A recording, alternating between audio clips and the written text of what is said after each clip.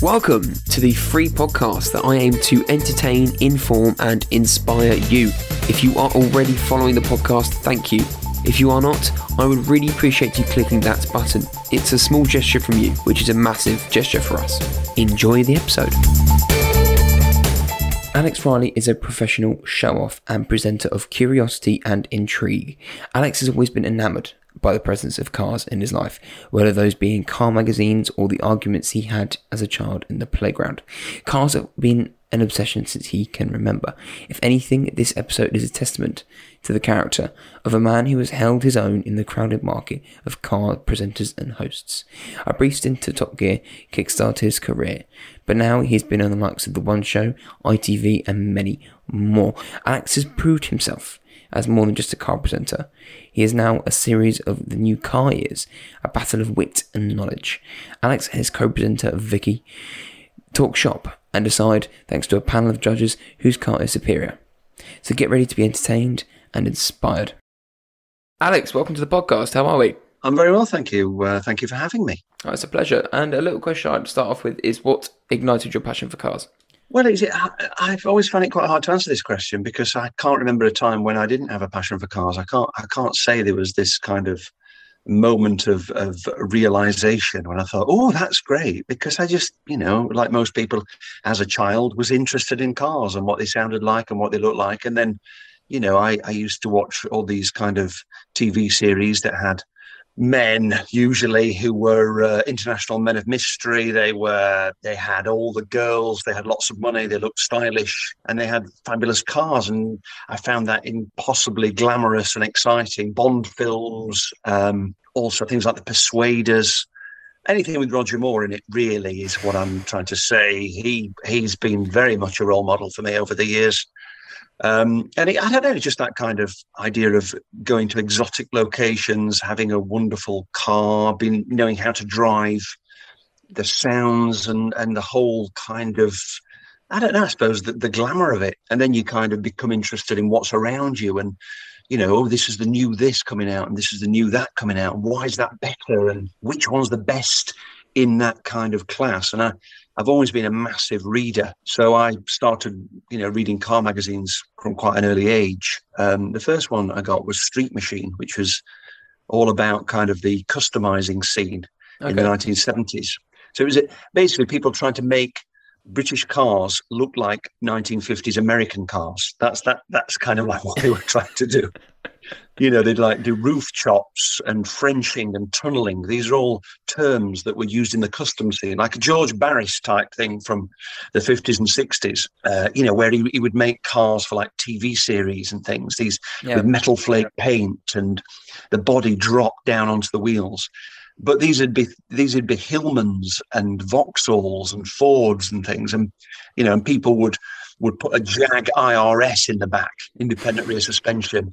And it was amazing what they achieved, really, because they would just be cutting things out and then welding new bodywork in and then taking out the four-cylinder engine and getting a Rover V8 in there. And I don't know, I just found it really quite exciting. And there'd be illustrations of like, oh, you've got a Vauxhall Ventura. What you could do with it is this, and they'd make it look like a Pontiac or a Chevy Vega type thing, or a terrible car by the way, the Chevy Vega, but it was, I don't know, it just seemed like really exciting and creative. And then there was another car magazine called Custom Car, which was similar, but it had topless women on the front cover. And you could buy that in a newsagent, and I can't remember ever going into a newsagent and buying this magazine, but I had several copies of it. So somehow I must have done it. And I remember backing the books at school. We used to have to back our books with some of the pictures from the centre of this magazine. And although obviously not the actual topless pictures, but some really quite glamorous picture of... and this is when I was like from the age of 10 to about 12 when this was happening. And that was quite exciting. And that Custom Car was quite funny. They'd have like, I remember they did a series of like small ads in the back that were all just made up. And they were hilariously funny. They were kind of riffing off all the kind of standard cliches of things that people would put into adverts, but they took it onto a whole new level. It was really good. But then when I was 13, we were on holiday down south somewhere, Sussex, I think it was. And I went to a newsagent looking for a magazine. That was like a treat on holiday, get a magazine to read while you're on holiday. And Car Magazine was on the shelf, on the counter in this little corner shop. And I thought, oh, that looks quite interesting, because it looked really sort of upmarket. The front cover was the picture of a mid-engined AC that was designed by Gear, and it was going to be this new Ford badged supercar thing, or AC badged official Ford supercar. And I thought, oh, that looks interesting. So I bought this magazine for 75p, and which was a lot of money in them days. And it was just a revelation, really. It was so well written, the quality of the writing and the people who were writing in it seemed to have sort of like quite interesting, and they were clever, and they took cars to Italy. They went to Italy. They went to meet the chief engineer at De Tomaso, and they were friends with him, and they went for lunch with him, and they would get to borrow a prototype, and they would drive it up in the hills with the test driver, and then they would come back and have another meal. And the cars were never ready, by the way. They would always arrive, and they'd have sent telexes and phone calls, and they would arrive at the allotted time, and then it would be like, oh, hello, lovely to see you. And they would say, what have you come for? It's like, we arranged to have that. And so they would have to wait for 2 or 3 days while a car was made available. It was just like stories, fantastic stories of things. And then you would have giant tests with lots of different cars in, and they would, meticulously go through the different categories, but done in a much more intelligent and interesting way than the other car magazines would do. And I became sort of fascinated, which was the best Super Mini and why that was better than that Super Mini. And this was the new Golf or the new Astra or the Escort or whatever, the Maestro, which one was the best? It was really important to me to know which was the best one and why. And I was also I've always been a massive enthusiast of the whole kind of British Leyland saga, shall we say. As you should be. Well, it's one of the best soap operas going, in my view. And I was always like, the Metro or the Maestro, the MG Metro or whatever, and I was like, I was like rooting for it. It was almost like being a football fan, and they were my home team, and I wanted them to do well. I actually wanted to work for Austin Rover. I made a couple of attempts to actually work for the Austin Rover Group. Before I did my A-levels, I think I wrote to them and asked them, what qualifications would I need if I was to get a job with you? And then I tried to get on the graduate sponsorship scheme, I think. And then eventually, a couple of years after I graduated, I managed to get an interview with them, and I went down to the old Canley plant and had this interview. And they decided I was obviously extremely passionate about this whole thing. Maybe I was wrong for it, because I was so passionate. I couldn't sort of see any of the downsides, really. For me, it was the world was wrong. Why were they rejecting these cars? Because they had so many merits, and I could show the evidence in the car magazines I was reading that they were really good cars. And they said, oh, well, it was between you and another guy, and the other guy had worked in a dealership for a summer. So it was coming up to like August, for the plate change as was. Yeah. And so they decided to go for this other lad. So it was. I'm feeling a little bit emotional talking about it now, because it was like a moment where I realised that this was not going to happen. I was not going to work for Austin Rover or Rover Group or whatever it became, and I had to sort of like forget that dream. And it was quite a sad moment, really.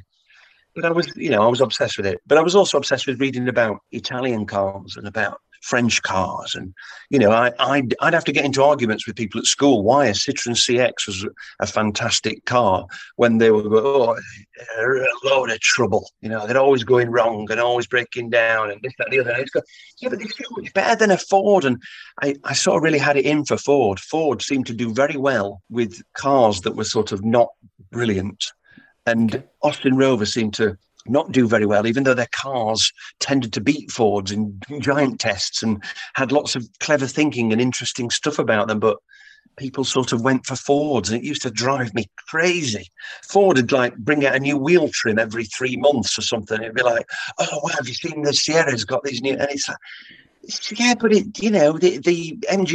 MG Montego beats it in all the giant tests, and it beats the Cavalier SRI and all this. But why are you wanting that instead? It used to drive me crazy. What's good is now we've got the internet and all these kind of car shows and things. Loads of people, it turns out, were just as excited and interested in Austin Rover and British Leyland as I was, but I just didn't meet any of them when I was, a teenager and in my 20s. It's a shame, because you could have had these conversations and actually been with like-minded people. So, yeah, exactly. my tribe. But yeah, your whole tribe. Well, it has a lot of downsides as well. Well, obviously. Yeah. But things like that, it's great. Well, it's sad you didn't get to live your dream through Austin Metro, but you had that time with that. But when did you decide I'm going to give it a second go back into the car trade, or try your flair at something else? Well, I mean, sort of concurrent to all this stuff going on, I was also very interested in sort of performing, and I was in all the school plays, and I did amateur dramatics, and I was also in the Crucible Youth Theatre in Sheffield, and I always liked to make people laugh. I always wanted to perform and entertain people. And so I started, I had to go down and get normal jobs and things. I was thinking, how the heck am I going to make my way in show business and performance and that sort of thing? And I'd be at work and people would be going, oh, you're absolutely wasted here. You're so funny, so good. Why don't you work in television and that? You should be. And I'd be like, yeah, great. And I used to obviously love it when people were saying these sorts of things to me, but it became sort of increasingly kind of embarrassing as time went on. I knew that I should be doing something like that, but I just had no idea how to get into it. It was just like it became so. And in fact, I remember some bloke said to me, he said, you know what you should do? You should do Top Gear, because you're funny, you're really good, and you know loads about cars. So Top Gear would be perfect for you. And I thought, yeah, I know. How do I get a job on from Top Gear? So I used to get the Media Guardian, and if there was any presenter adverts in that, I used to send it in. But I'd sort of agonise over it for so long and spend so much time making it crazy and daft, my application, with loads of colours and daft things on it. I'd probably missed the deadline by about 3 weeks or something. So anyway, to cut a long story short, I was watching TV one night, watching Top Gear, and they came on and said, would you like to come and work in leafy Birmingham? Would you like to work on the #1 car show in the world? Blah, blah, blah. Just send us some ideas and a CV, and you might be the one who gets to work on Top Gear. And I thought, right, okay, this is it. This is it. I'm never going to get another chance as good as this. I'm going to make the best application possible. And if I get an interview, I know I am going to get the job. So I kind of wrote some ideas. They wanted 3 ideas. Totally focused my CV on all the things that I thought they would want. Came up with ideas that were sort of car magazine or type ideas with the odd bit of something else attached to them. I sent it all in, and absolutely nothing happened. It was just complete tumbleweed. Weeks were going by, nothing was happening. Checking the post every day. I rang them up and I said, hello, I applied for that job. Any news on that? Oh, yeah, we've got like about a massive pile of applications on the boss's desk, and we're just waiting to get round to looking at them. So what at the time I didn't realise was the Top Gear, the motoring unit at Birmingham, it was sort of a little bit dysfunctional. It wasn't the most sort of professional. I don't know if that's the right word, but it was kind of like a little bit of the BBC that nobody really paid any attention to, and so they kind of did their own thing, and it wasn't sort of a well-oiled machine, shall we say? So, and then I'd be on holiday, and ringing my mum, see if I'd got any post, and actually I didn't live at home, but I think she went around to my flat occasionally to, I left home flipping out. I was knocking on a bit. I was getting on for 30. So anyway, she got an envelope from the BBC. It was really thin, and when if you don't get the job, it's usually thin. If you do get the job, it's usually thick with all sorts of information in it. So she said, "Do you want me to?" I was in Turkey in a market square in a phone booth. We had phone booths in those days, guys. That was the only way of, and when you went on holiday, you couldn't be in constant contact with everybody at home. That was one of the joys of being on holiday, that you were cut off from the outside world for a week or a fortnight, and you were on an adventure that you were going to tell everybody about when you got back, rather than now, where everybody knows exactly what you've done every single day, and they're bored already before you get back. Anyway, she opened the envelope and it said, "Oh, thank you for your application. We haven't looked at it yet. We'll let you know in the future." So it was like, oh gosh. Anyway, eventually I got an interview, and for the interview, I made another 7 ideas, handed it out to all the people that had several copies of it, and said, "Oh, by the way," so that I'd done 10 ideas. I was erudite and charming and and they offered me the job, and so I started as a researcher on Top Gear in BBC Birmingham. And that kind of grew into sort of, that's a great story, by the way. I love that. It's full of ups and downs. But so you've taken the Top Gear job on, and what was that like working for Top Gear? How did that go? Well, I mean, I'd been working before I worked at Top Gear. I'd been working in the world of European funding. And before that, I'd been working in the world of poster sales at universities. Now, these are not the best groundings for working as a researcher in television. It was a bit of a shock, to be honest, especially when I realised I didn't have a desk, let alone a computer to work at. It was almost like as if nobody had really expected anybody to turn up for these jobs. And nobody kind of explained to you how anything worked or how to do anything. There was no sort of induction or... So it was really quite difficult. I'd had to sort of, I'd got a lodger in at my flat in Sheffield, but that wasn't making much money. And I was having to live in digs in Birmingham during the week. And then I'd go back to my flat at the weekend. So I was paying a mortgage and I was paying some rent on digs. And I'd taken a significant pay cut to follow my dream. Wow. And I was thinking, oh my goodness, I've spent my whole life sort of dreaming of working in TV and doing all this. And I'm not really enjoying it. It's a nightmare. I had no money at all. And it was a real struggle for the first year, probably. But anyway, it started to get better, and I started to get to know people. And then I managed to get, I ended up having to sell my flat, unfortunately. That's a whole different story about how I got out of the property market just at the point where it went crazy through the roof, and then spent 10 years trying to get back into it. But anyway. There we go. Yeah, can you imagine working on a car program, suddenly having kind of access to, cars and the people who you'd admired? I worked on a program called The Car's the Star, and we did the McLaren F1. And I got to interview Gordon Murray, Peter Stevens, Ron Dennis, Mansour OJ, the people who had created the McLaren F1. Yeah, and at one of the shoots we did, we had a Jaguar XJ220 and a Ferrari F40, and the delivery driver who dropped off the Ferrari F40 said, "Do you want to have a go in it?" I went, "Yeah, all right then." Yes, please. He said, "Here you go." I jumped in, drove it up and down the airfield a couple of times, and then there was like, "What's that terrible noise? Can you stop?" Whatever that. They were filming elsewhere and I couldn't do it, but this was just happening, and I was meeting my heroes, and my whole life I dreamt of going to the motor show on press day. Yeah, because you got there was celebrities, and there was there's not many people there, and I was there working on the motor show, and they knew this and knew that, and I'd write a script about the VX220 or something like that, and we'd go and film it. And then Leslie Phillips, the famous actor, we got him on, and I was doing stuff with Leslie. I was hanging out with Leslie Phillips and asking him questions about cars and about James Robertson Justice, who had a Mercedes 300 SL Gullwing.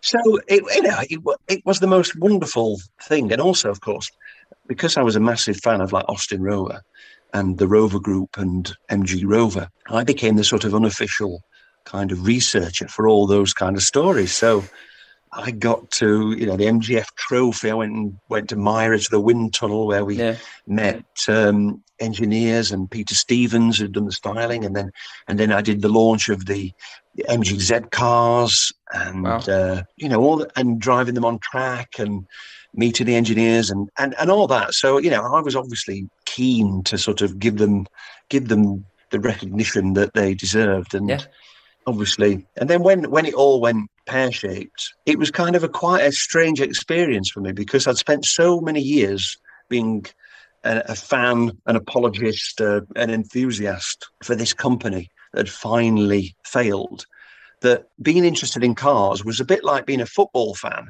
but the club you supported had gone out of business. Yeah. So it was a weird feeling. I still loved cars and was fascinated by them, but every time I'd got an issue of Car Magazine, I'd be flicking through it to see if there's any stories about Austin Rover or Rover Group or anything like that, or news or reviews or whatever, And suddenly it was just all the other companies were there, not the one that I was really rooting for. So it was kind of quite a strange feeling for a couple of years, really. But I mean, it must have been great though, because all these conversations you were having as a child about this group, you got to voice, you got to have those conversations in a publication that was quite big at the time. But it's a shame that it's come away from that, and you've now gone on to Top Gear, and it's been taken away from you. Well, yeah, I mean, yeah, I was still working on the program, still doing interesting things, and still, I did another Cars the Star on the Rolls Royce Silver Shadow, and I organised for like Mickey Most and Max I had a brilliant conversation with Max Bygrave's kids, one for the dads, but I was doing, obviously MG Rover going bust was much more of a problem for all the people who worked there than it was for me. It wasn't, I didn't lose anything apart from the who I was rooting for. And I was working on Top Gear, which was absolutely fascinating. Then I worked on Top Gear GTI, which was a kind of spin-off that worked, that was about, it was like for digital stations, and it filmed its own stuff. And so I did a bit of presenting for that. And I also actually made my presenting debut on Top Gear. What a place to do it. Well, exactly. I did my first item, and it went out on the Wednesday night or the Thursday night. And the next morning, I'm like walking into work. I'm thinking, I'm going to get mobbed here. Sort of had this idea that people had recognised me in the street from doing one item on Top Gear the night before, and nobody, not a single person, realised it was me. So I realised then that there's a bit more to it than just doing one item. Just one. I did 3 items on Top Gear, which I researched and wrote and did everything on for myself. And it was what an amazing opportunity to take. When I first got there, the bloke who was in charge had sort of said, "Oh yeah, we'll have to get you on screen doing some presenting and stuff like that." And then Jeremy Clarkson left, and suddenly, whereas the BBC had ignored Top Gear for many years, they suddenly realised they had this car programme without its big star. And so everything was under scrutiny, and suddenly the whole world pivoted, and it was on borrowed time, basically. Yeah. So, I didn't get the chance then, but I got the chance 2 years later or something like that. And that was fantastic. So, I was able to put together a showroom. I have some great news. I'm incredibly excited to announce this podcast has its first sponsor, Automobilist. Now, Automobilist are all about creative thinking and solution finding ideas that I like to champion myself. Now, on top of this, they are some of the industry's most knowledgeable automotive and motorsport minds. They create a high quality product that looks great in garages, offices and rooms of all types. They are giving one lucky listener of this podcast a chance to win a copy of their limited edition Formula 1 80s decade posters. Now, I know what you're thinking, but I've not been told what to say. I generally love the posters, they look superb, plus they are so collectible. Still, if you are like me and obsessed with the McLaren, this is extra exciting because the poster is of the McLaren MP4-4 car. The McLaren MP4-4 is statistically the most successful Formula 1 car ever, having triumphed in 15 out of 16 Grand Prix held in 1988. It's a proud and unbelievable moment for me and the podcast. I wish I could be in the chance to win with the poster myself. Now, listen carefully because these are super easy steps that will guarantee you the chance to be entered.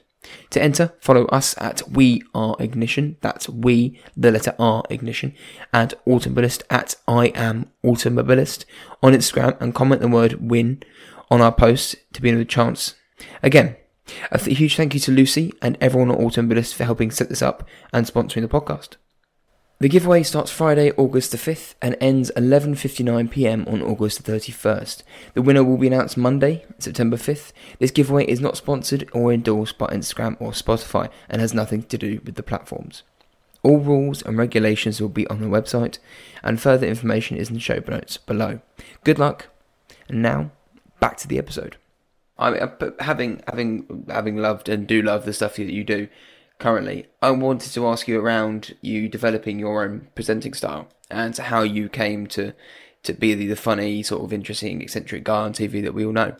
Well, I think it took me quite a long time to sort of work out what I was supposed to do because you obviously when you start presenting, you've watched a lot of television, you've watched a lot of television presenters, and a lot of television presenters come across as quite sort of like phony and very cheesy, and I was at great pains not to be like that.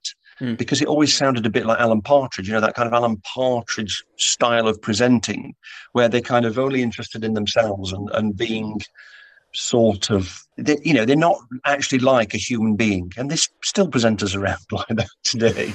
So it always felt a bit like I was pretending to be a TV presenter when I first started. I'd be saying these pieces to camera. Also, even though I'd written my own pieces to camera in those first presenting jobs, I used to find it quite nerve-wracking.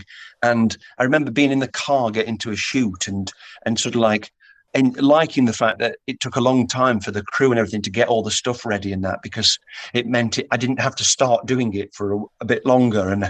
And then, everybody was like relying on me to do this thing. And I wasn't really very sure of it. So it was quite hard, but I don't know. I mean, I think with most things, it's like, doing it is the best way to learn how to do it and how not to do it, and to think about what you've done and how you come across. And I mean, even to this day, I am much better sort of improvising in the moment rather than following a script. I'm quite good at when I did my documentaries, my BBC Three documentaries, even though I knew what we were trying to get out of a scene, all the dialogue in that would be what happened in the moment. So I would be just responding to the situation. And if I wanted to, and they kept the camera rolling. What's difficult for me sometimes is that I do a lot of good stuff, but because it's not in the script, it gets cut, or it's sort of like not, there's not the room to add in the ad libs and the fun bits because it's sort of a heavily formatted show. On the car years with Vicky, obviously the bits I'm doing in the car are all fully scripted. But what's great is the bits at the end where we have the arguments. That's not scripted. That's not planned. It's just like, right, for the next 5 minutes, we're going to sort of have an argument about why our car should win and why the other car is rubbish compared to mine.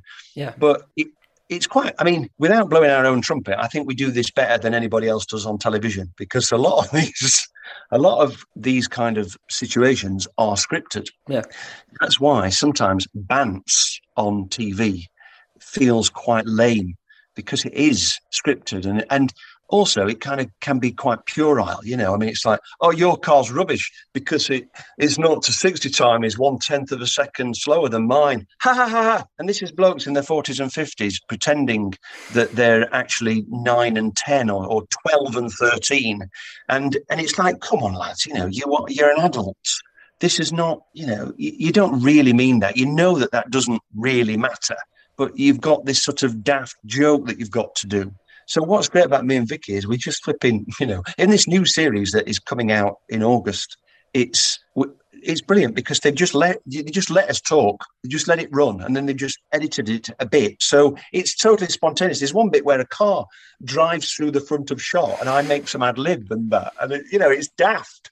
But it just works. Whereas, oh no, cut. We've got to stick to the script. No, it's not scripted, but we're still respectful of one another. We're not slagging each other off, but we're just sort of like, having a laugh like you would with your mates, but doing it, where on TV where you can enjoy it. So I'm much happier doing that kind of thing than I am doing scripted things. But the more you practice doing the scripted thing, I did about probably 150 items for the one show on 150 different subjects from the sublime to the ridiculous. And having to do that and turn it around in a day over and over again is fantastic sort of training and practice. Sometimes when you're presenting, you do a presenting job, then you don't do another presenting job for 6 months or whatever, and you've got to get back into the groove of it. So doing the one show and doing lots of items very quickly, it's very good for sort of knowing how to do a piece to camera, make it sound genuine, even though it is scripted, and how to put it into your own words. So it took quite a long time to get to that. I was always good at doing the funny stuff and the improvised stuff and the daft stuff. The scripted stuff took me longer to get into, really. Yeah, and do you still find that now that sort of, I mean, you described it as sort of an imposter syndrome in front of the camera, like you shouldn't be. Do you still get that now, or is that kind of does that go away with experience? No, I feel like I am now. I should be doing that. I should be doing presenting. I should be in front of an audience or in front of a camera. But yeah, I always wanted to come across as authentic, and I mean, one of the things about presenting is they say be yourself, but just you're sort of a bigger version of yourself. Yeah. Well, it's when somebody says be yourself. I mean, I used to think, well, I mean, what does that actually mean? I mean, what if myself isn't really that interesting, or I'm a bit embarrassing, and you've got your insecurities about this, that, and the other, or the way you look, or the way you sound, or the things you have done, or the things that you haven't done, and it's quite hard to sort of leave that behind and think, because also when you first start presenting, really, they're doing you a favor. I mean, why should they give you a presenting job? That everybody wants to be a presenter. Why should you get it? Yeah, so you're also sort of thinking, oh gosh, what if they don't like it? If it goes wrong, I've had it. That's it. It's all over. So it's. But now I have sufficient experience to feel like, yes, I can do the job, and I can do it well. And please give me another job at the end of it. Yeah, I don't think it will stop, because it looks like you've the car is. I mean, it's coming out. It's coming out with the 9th of August, isn't it? So that's right. Yep. ITV4. So look out for that. Yes, ITV4 Series 3. I think the greatest series. Yeah, we filmed the whole thing in Ireland. Brilliant. So it looks spectacular, and we've just got the music, the costumes, because when you've been doing it, we've done 3 series now. This is the 3rd series. You sort of get into the groove of it a lot quicker and think about, oh, what did I do in series 2? I'd like to really sort of push this bit a bit more and get this. And like writing the scripts, I'm thinking, okay, I'm not going to be able to put that information in, but this is the really good stuff that I need to get in. And you're more confident in the way that you can express that in the script, and how you can do it in the actual the pieces to camera and the actual way you film it. So it's I think the best series so far. I would say that, wouldn't I? Yeah, why not? But it is. Oh, I'm saying that though. I haven't seen it all. I've just seen a few bits and did the voiceover on it, and so I saw a few more bits. But yeah, some of the Bants is looking really good, and we've got some amazing cars. I mean, Jaguar XJ220. Oh, lovely. The BMW 600 car that probably nobody's ever heard of, but is very interesting in the story. And the story of BMW after the war is absolutely fascinating. They almost didn't even exist in 1945.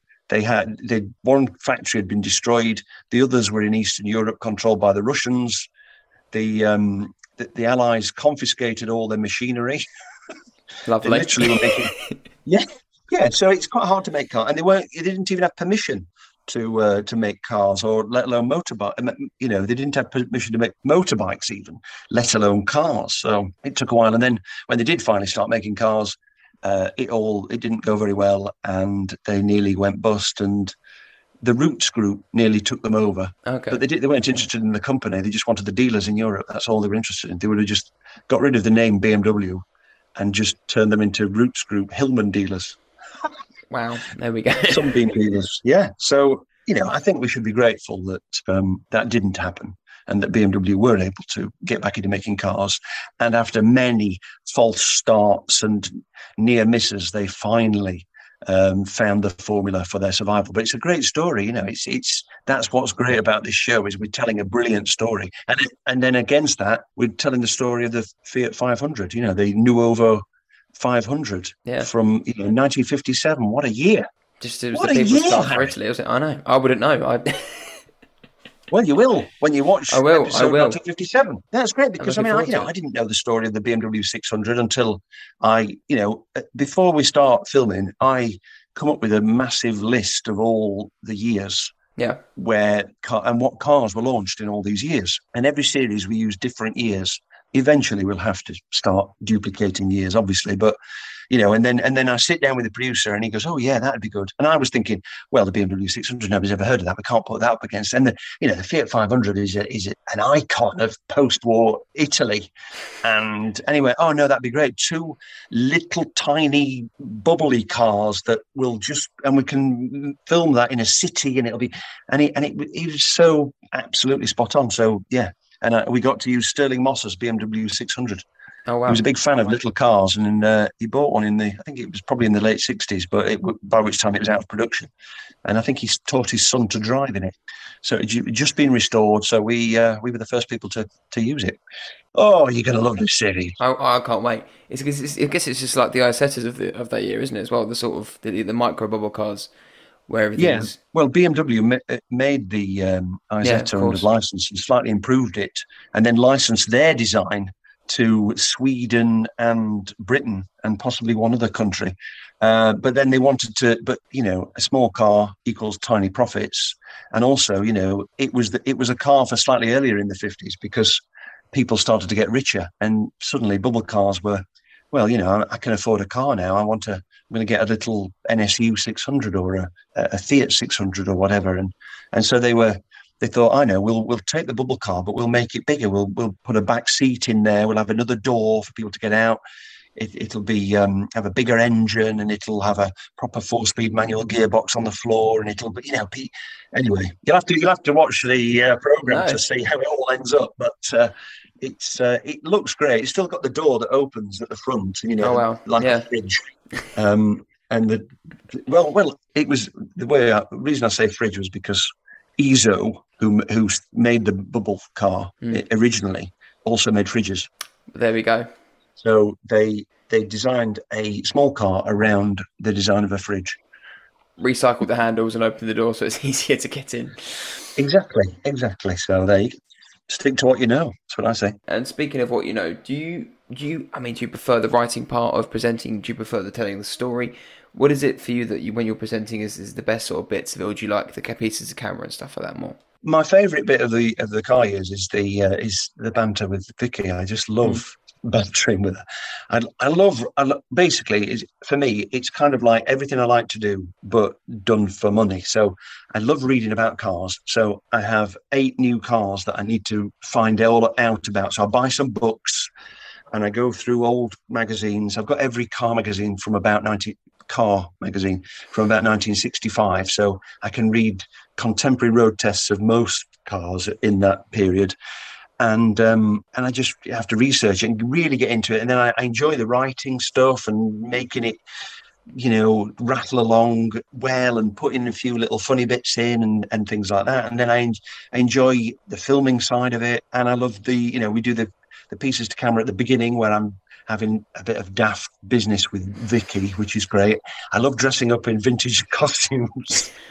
What's not to like? I like, going away with the boys and Vicky for a couple of weeks to film it and everything, and I just like the whole creative process, the performing, the writing, and finally getting to drive amazing cars. Yeah, it's an amazing privilege to do that, and I'm so grateful to the people who lend us their cars because without them we haven't got a show. No, exactly. And going forward I like to ask people that are presenters and stuff, if you could make your ideal sort of TV show, if you could from the ground up design a brand new TV show, what would you do? Would you keep it the same sort of format, or would you go completely nuts with it? Well, they always ask you these sorts of questions when you're in meetings with production companies and channels and things like that, and that usually means that they haven't got anything in mind for you. And what I'm thinking in my head is, I just want to work. I just want a job. Just want to get paid. I just want to get paid. I've got mortgage, I've got kids, I've got a lot of commitments, and I just need a certain amount of work every year. So stop asking me that. Come to me with some brilliant ideas, and I'll do all of them and make them an amazing program, and you'll get all the credit for it. So come on. I don't know. I'd like some sort of like light entertainment spectacular with do a bit of singing, do a few sketches. Do a big car element where I have to, travel across a continent in some amazing car. I don't know. It's just wish fulfillment. Sometimes when I'm trying to develop ideas for programs, I think, Well, what do I want to do? Travel. Okay, I have to go to a different country every week and drive lots of great cars with top fashion models. There you go. That's my ideal show. There we are. That's an easy. That's what I'm talking about. I also enjoy the live performance. I like getting out there and doing car shows and live events. I did one of my documentary series. I turned the secrets of the super brands, which was all about getting inside people's brains and understanding why certain brands have been so massively successful and how they play on our emotions, the most successful brands. And that company phoned me out of the blue and they wanted to do this big event in front of 1,500 people. And they said, "Oh, can you do a talk about the series?" And I had to when he first said it, I thought, "Oh my gosh, how am I going to do that? That sounds terrifying." And I've got 3 1-hour programs. I've got to turn it into a 1-hour talk with visual aids and stuff. Anyway, they helped me do all the visual aids and everything. And I did this talk and it was a huge success. And then that company paid for me to do it in Scandinavia and all these other, and then another company, a bloke who saw it, he got me to do it in Antwerp and Rotterdam. And then somebody else saw it and I did it in Vienna and London. And it was just like, so a live audience and sort of creating that with the visuals and the video clips and putting ad libs in and all sorts, that was great. So I do also enjoy the live performance element of it. I'm a show off. That's what I'm saying. But a show off with content, not just look at me, I like to have permission to do it. And the permission comes from having something interesting or, valid to present and to put across. So, but what was the question? I think it was somewhere along your ideal car show, but I think that's answered it perfectly. What I do like is, I think, we look at one thing that's interesting about the car years is that we go back to the day these cars were created. Now, that puts things in a very different context. Everybody knows about E-Type Jags, the E-Type Jag, the Mini, there's all these kind of iconic classic cars. But actually, if you go back to 1961, what if you got the money to buy an E-Type? What were the other cars that you could have bought at the time? Sure. What was the economy like? What was the equivalent to that? And suddenly, I remember reading a few years ago, 30 years ago probably, about they were comparing the Aston Martin DB5 against an E-Type Jag, and they were both £15,000 to buy in 1988 or whatever it was. And of course, now that you could, one DB5 cost the same as 3 or 4 absolutely incredible flat 4 E-Types, pretty much. Yeah. So it's just kind of like strip away. And everybody thinks that the Golf GTI is the only hot hatch that's ever been made, and that it was the greatest hot hatch ever, and nobody had invented sporty versions of family cars until the Golf GTI, which is ludicrous. So it's quite nice to go back to a specific year and say, this is the context, and this is what they did and why they did it, and it was a bit of a risk and it failed, or it was a bit of a risk, but it paid off. Or, the reason they did this, the previous car had been a disaster and they'd lost so much money. It was like, do or die. Yeah. They had to do this. And that becomes so much more interesting. It's like when you look at a giant test from a car magazine from 1971 and you think, oh my goodness, look at that. Those 3 cars, I would have never thought of those 3 cars as being sort of contemporaries or, vying for the same kind of buyer. Comparison, yeah. Yeah, but because now it's just like, oh, we know about that car and we don't know about that car.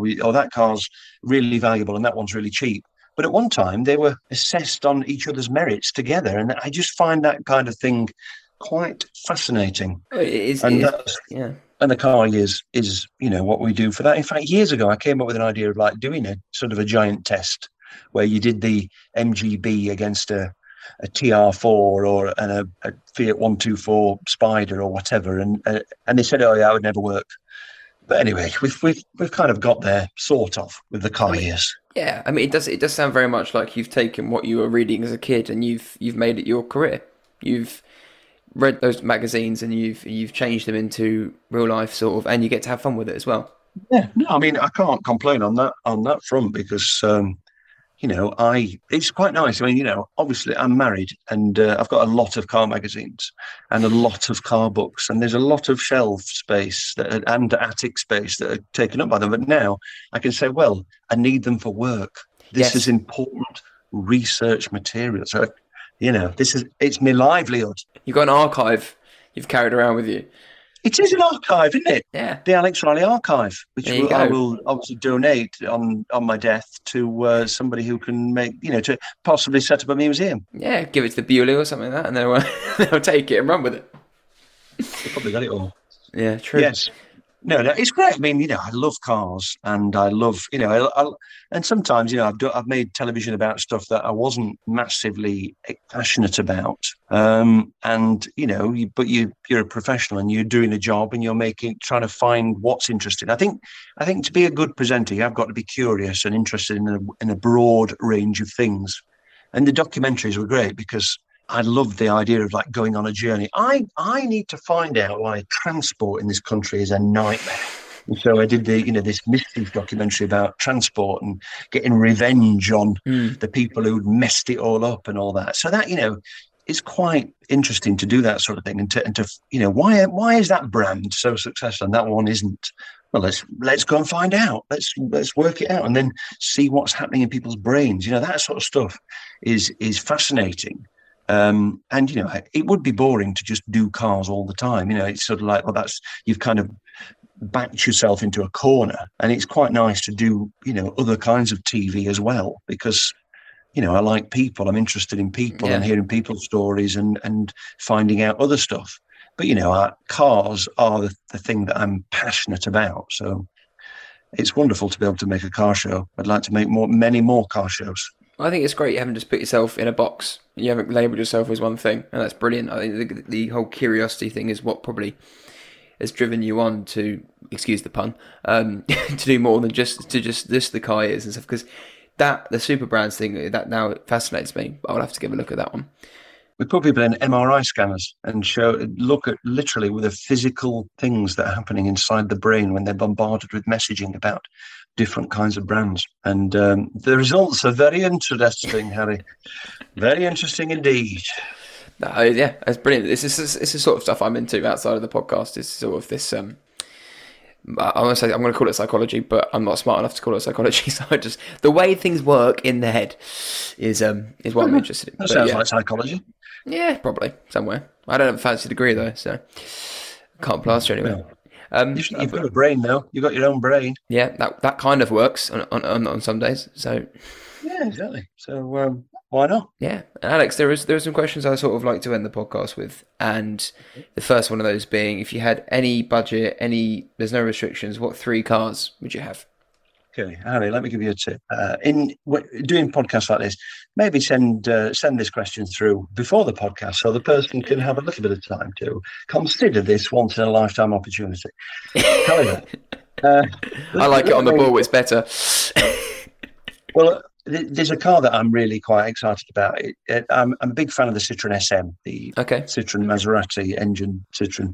And there's a company in France called SM2, I think it's called. And they do this, I hesitate to call it a resto mod because I think it conjures up lots of negative images to me of American muscle cars with 25-inch wheels on them and things like that. So, but anyway, they take the SM and sensitively modify it. They take a lot of weight out of it at the front, beyond the engine. The engine sits entirely behind the front wheel line, and they take a lot of that weight from there, about 150 kilos over the whole car, but a lot of it from in front of the front wheels. There's a couple of reliability problems that, especially concerning the air conditioning system and the engine. The air conditioning system, if it seizes, destroys the engine.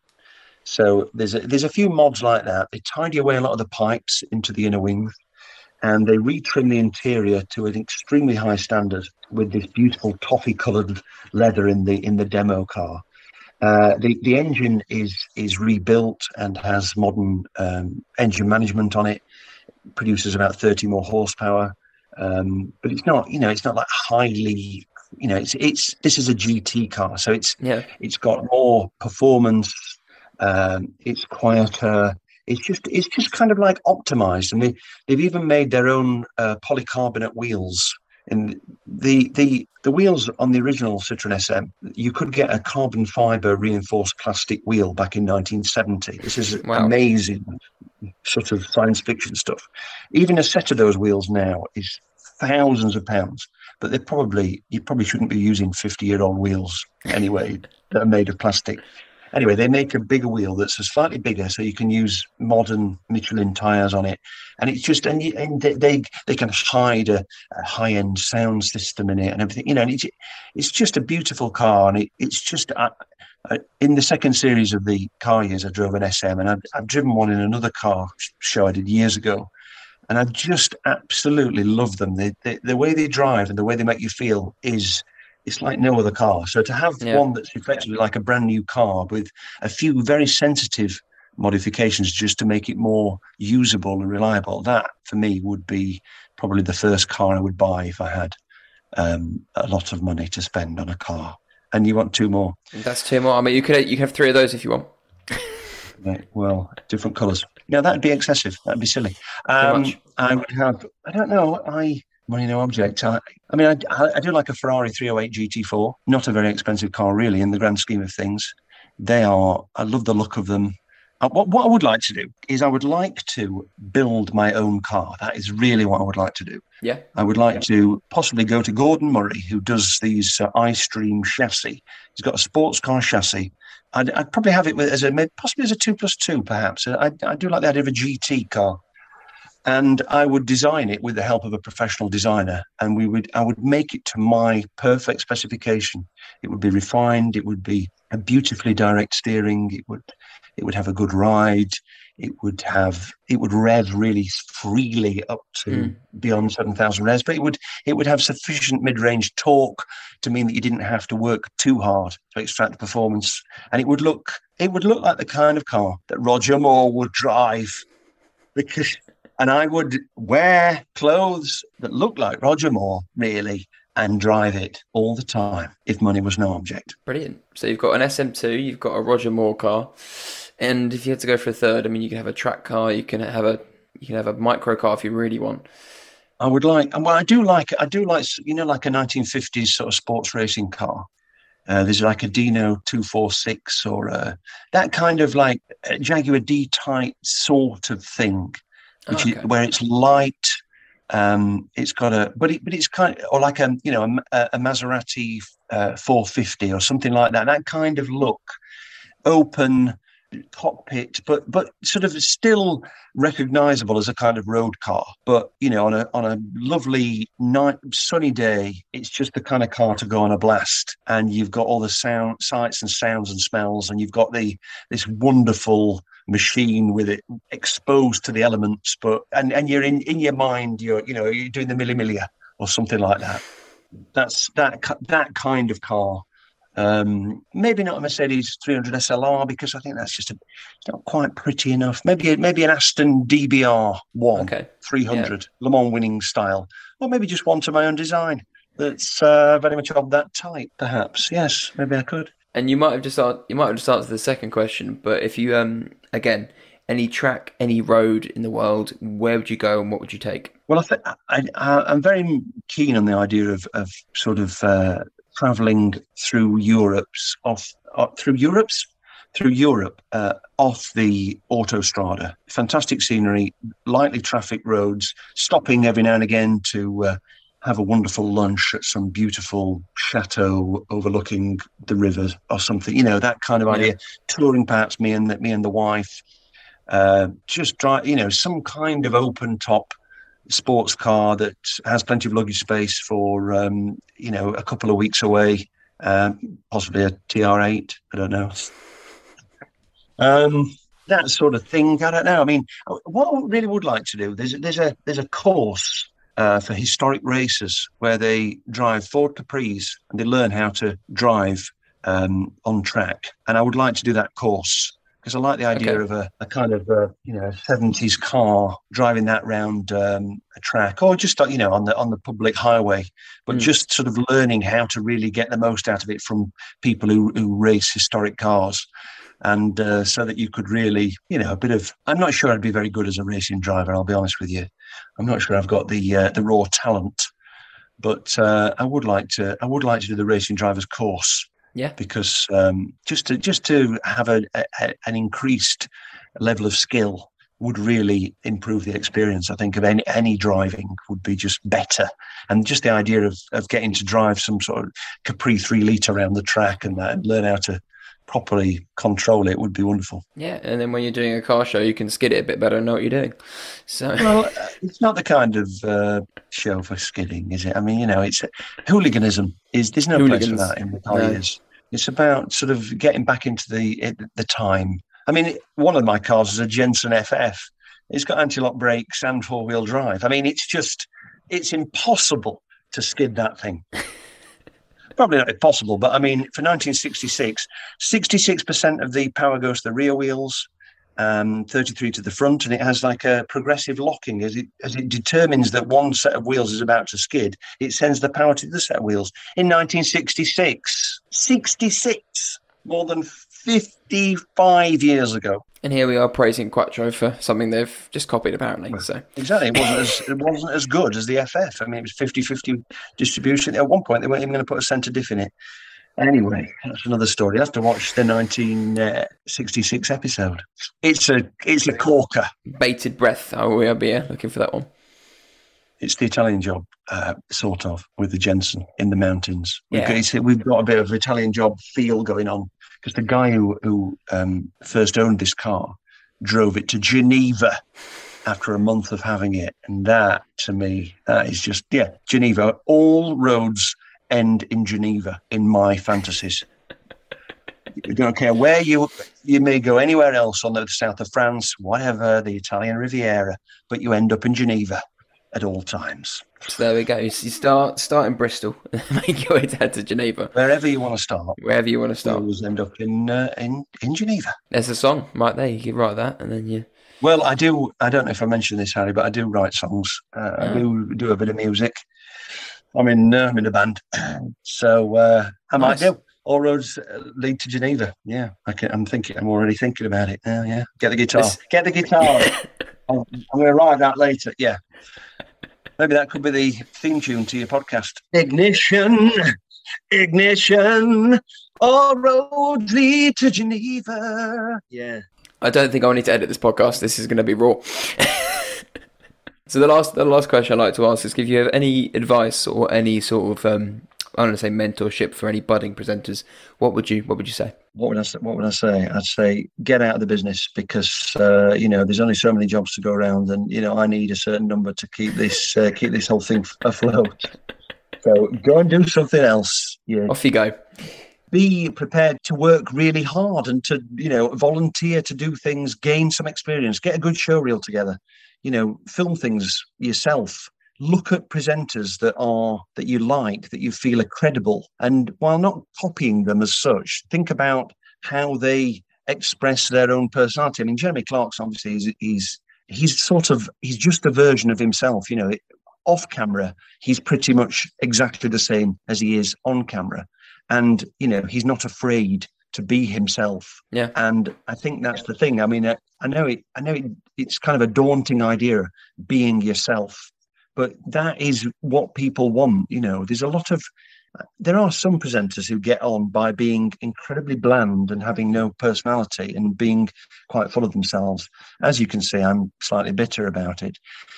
But it's better. And it is also better to have an expertise, to have something that you can do or about, so that if somebody's making an item about a topic, then if they want somebody who knows about that topic, then that gives you an advantage over somebody who doesn't know about that topic. Sure. So, I mean, what they always say is, being a specialist is really good, but generally why would they hire you for a general job?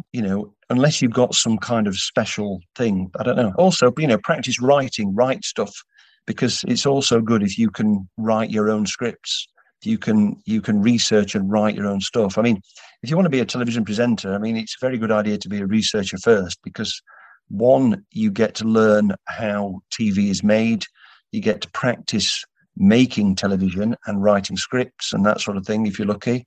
And, you get to know lots of people who are producers and directors, and you can ask them for advice, and it's always better to be closer to the actual people who make the decisions than just being any Tom, Dick or Harry that's sort of sending in an unsolicited request to have a go at doing something. And practice, film yourself. Everybody can film things these days. So practice filming yourself doing stuff, and then look at it and think about it critically. Think, do I believe what I'm saying? Does that sound? No, I don't know if I do. Oh, I know what I need to do. Okay, but stop doing that. Interview people. Get yourself in an interview situation. Practice that. Interview a mate about something that they know about, and try and and use that as a way of practicing and becoming more adept at doing the job, and then make your show reel and send it. I mean, in my day, you had to get it on VHS and edit it. You get an editor to do it for you and all that. Now you can just film it on your phone and probably edit it in your phone and attach it on a link to an email. I mean, that's a lot more straightforward than it used to be. So, but you've got to get out and meet people and talk to people and get, and try and find opportunities to have a go at presenting things. It might not necessarily for television, but for just, I don't know, at a show or some sort of like the Ideal Home exhibition or, whatever there is, just have a go at getting yourself in there, explaining things to people in a concise and interesting way, that sort of thing. I don't know, does any of that sound plausible? It all sounds perfect, and I will soon take that and then take every job you have afterwards. Now you've told me all your secrets. So brilliant. Alex, thank you very much for it's you you're asking advice for. I'm only asking for me and anyone else. But you've started the podcast. You should get the benefit. I mean, yeah, like I said, this podcast is for people that, like I said, were like me, that might not know what they do. If they don't want to know what they do, this is pretty much it. To speak to people that profess to know what they're doing. And yes, what about a podcast? What advice would you give to anybody starting a podcast? Just start, if that makes sense. Just start speaking to people and start listening to what they have to say. And once they've told you what they have to say, be interested, be curious, just listen. And all you need to do is listen, and your life's a lot easier. I was just about to say, Alex, thank you so much for being on the podcast. It's been a pleasure that you're as funny off camera as you are on camera. So I appreciate you and you giving your time to do this. So thank you.